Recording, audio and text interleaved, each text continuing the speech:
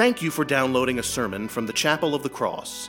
The Chapel of the Cross is a welcoming, growing, and historic Episcopal church in Madison, Mississippi.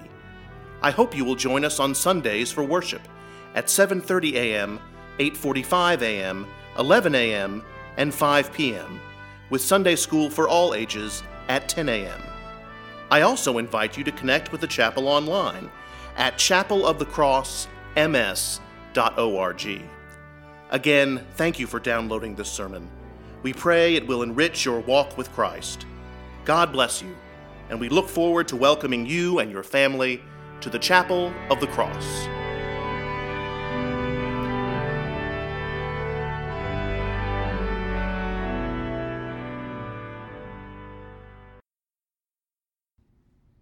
Holy and loving God, write a message on our hearts, bless us, direct us, and send us out living letters of the Word. Amen. Please be seated. We are in the height of basketball season, despite my favorite team's best efforts. So I want to tell a story this afternoon about basketball. Recently, a 39-year-old woman passed away after a long battle with cancer. She had been in remission for some time, but the cancer returned with a vengeance, and she had been hospitalized for several days. And then one morning, the decision was made to remove life support. And earthly life ended far too soon. She had a son named John, who was a senior on his high school basketball team, and the team had a game that very night. His coach called the hospital and offered that the team should forfeit the game. The other team's coach called as well and offered to cancel the game outright. That way John's team would not have a loss on their record. But John replied, "No, tell the guys to go out and do their best." And so his coach went about his day preparing for the big game against what was their crosstown rival. And all this in the midst of this horrible tragedy. The mood was subdued in the locker room and on the court, but the team honored John's words and played their heart out in honor of his mom.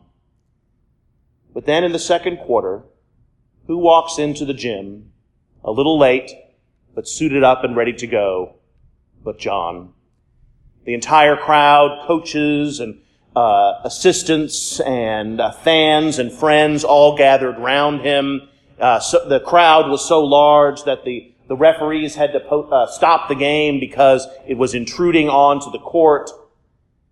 Then John walked up to his coach and through tear-stained eyes said, "I want to play." There's only one small technical problem.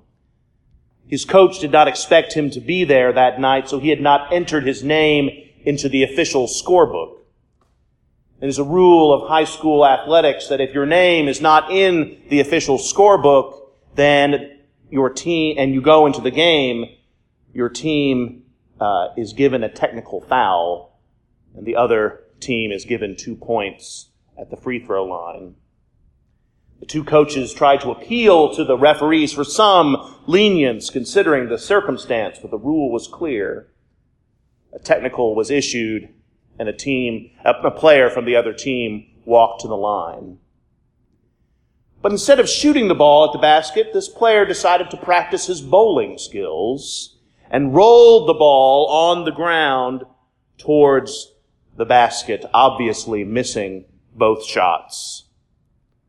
"I did it for the guy who lost his mom," he said. "It was the right thing to do." Everyone there stood and applauded.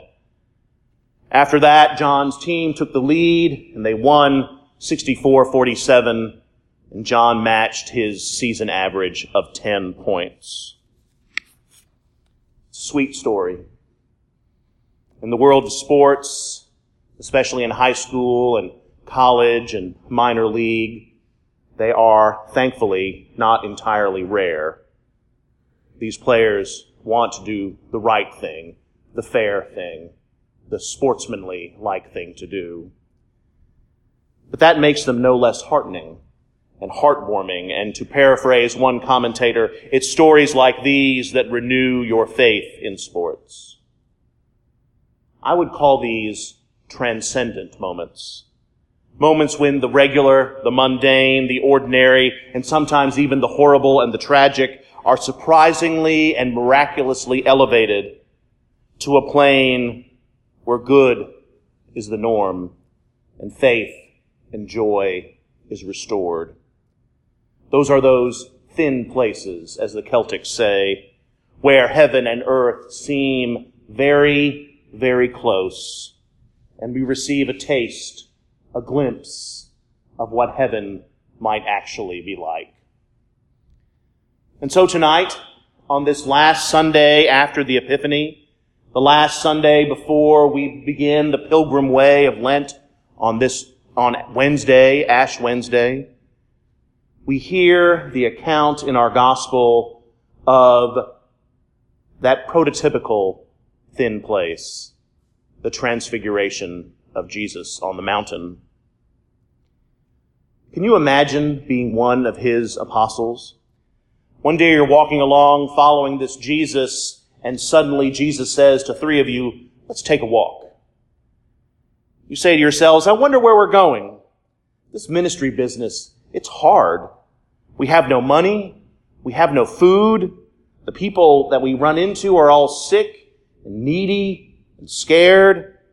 I thought I signed up to follow a king, not wade into all this messy earthly stuff. I wonder what Jesus is up to this time.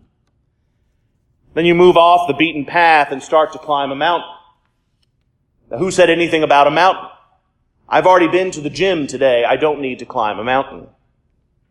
This is all very strange. And then you reach the top, and something even more amazing happens. You look up, and the simple teacher you had followed for so many months has completely changed. Instead of tattered robes, he has become dazzling white, and he shines like the noonday sun. He is beautiful and radiant and magnificent.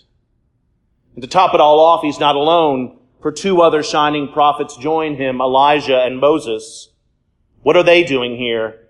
And Jesus, he's talking to them, and they're talking to Jesus.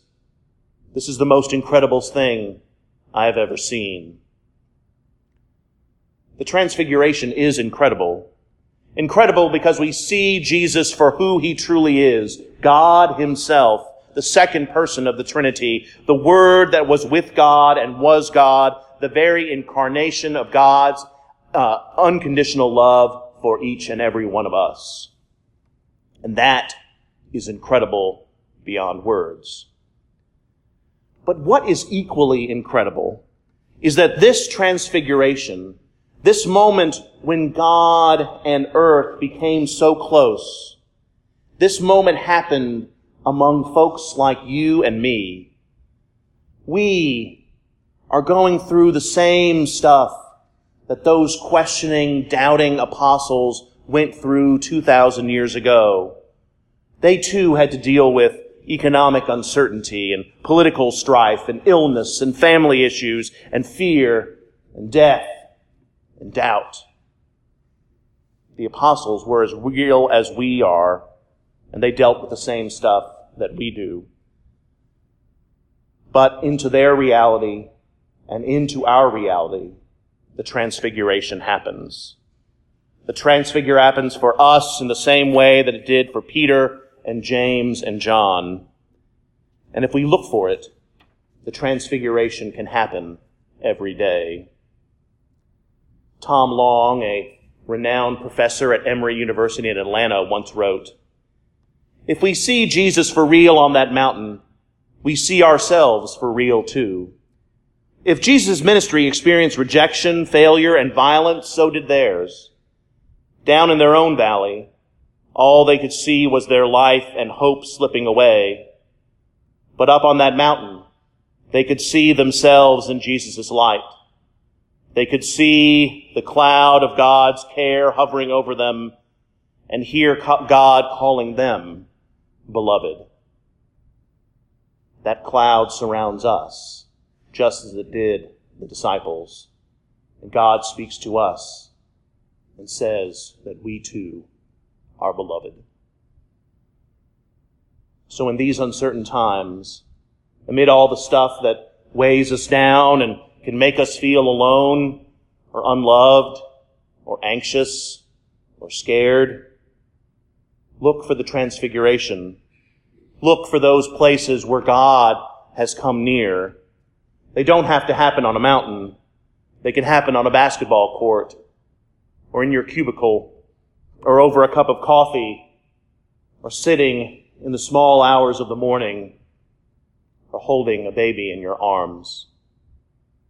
Then God, as we will pray in our Eucharistic prayer this evening, will cause a new light to shine in our hearts. If you pay attention, when you least expect it, all will become dazzling white. And you know that everything will be okay because you and I are in the presence of the very God. Amen.